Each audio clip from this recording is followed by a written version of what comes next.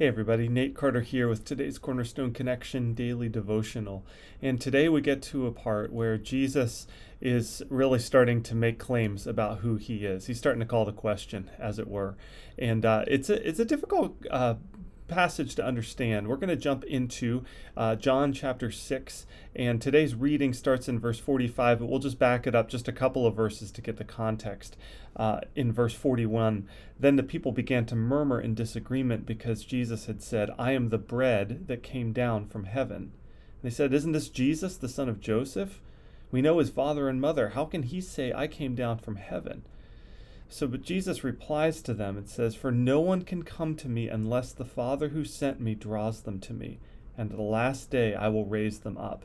So Jesus is making a claim right then and there that he is the Son of God, that God is his Father. Now what's all this about Jesus being the bread? Well, look further into verse 49. He says, your ancestors ate manna in the wilderness, but they all died. Anyone who eats the bread from heaven, however, will never die. I am the living bread that came down from heaven.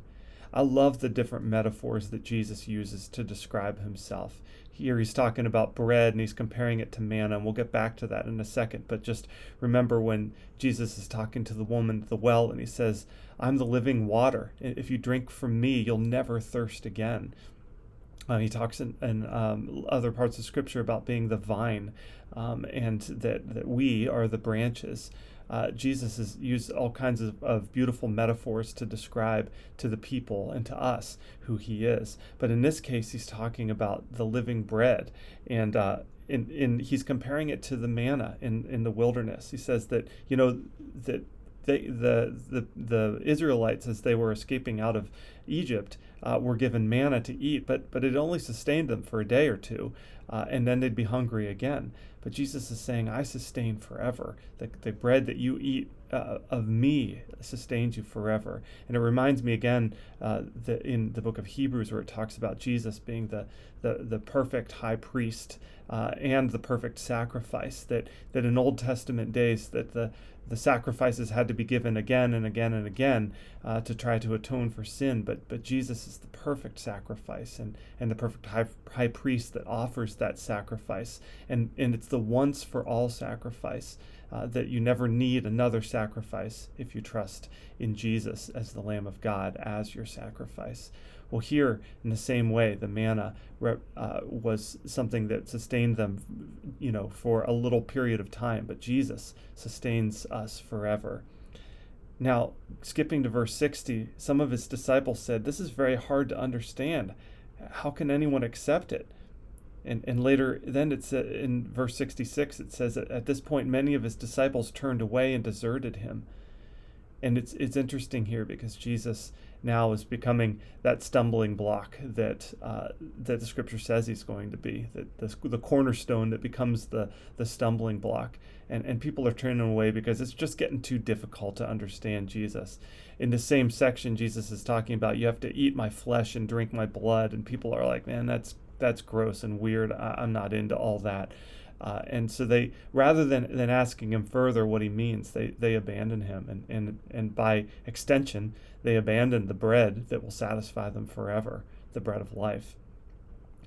And in verse 68, Simon Peter says, back at verse 67, Jesus turned to the 12 and he said, are you also going to leave? Are you going to abandon me too because my teaching is difficult?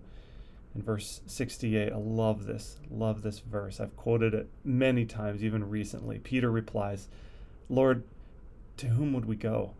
You have the words that give eternal life. We believe, and we know you are the Holy One of God. Peter's got his faults, but that has got to be one of the most beautiful things that Peter said in all of Scripture.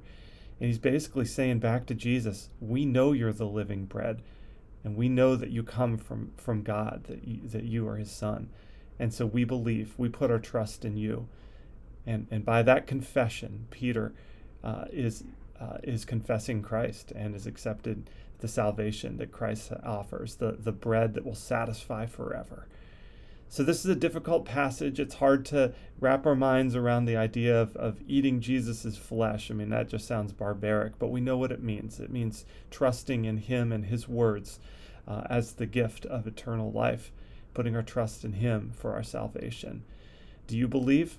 Will you desert Jesus when something goes wrong in your life, or when you read something in Scripture that you don't fully understand?